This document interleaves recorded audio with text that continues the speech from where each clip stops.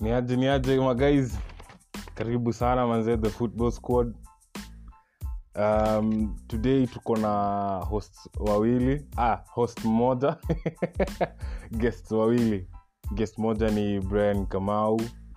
The second guest is Joe Gishamu. So tutakuwa nao and we'll be discussing football. Welcome.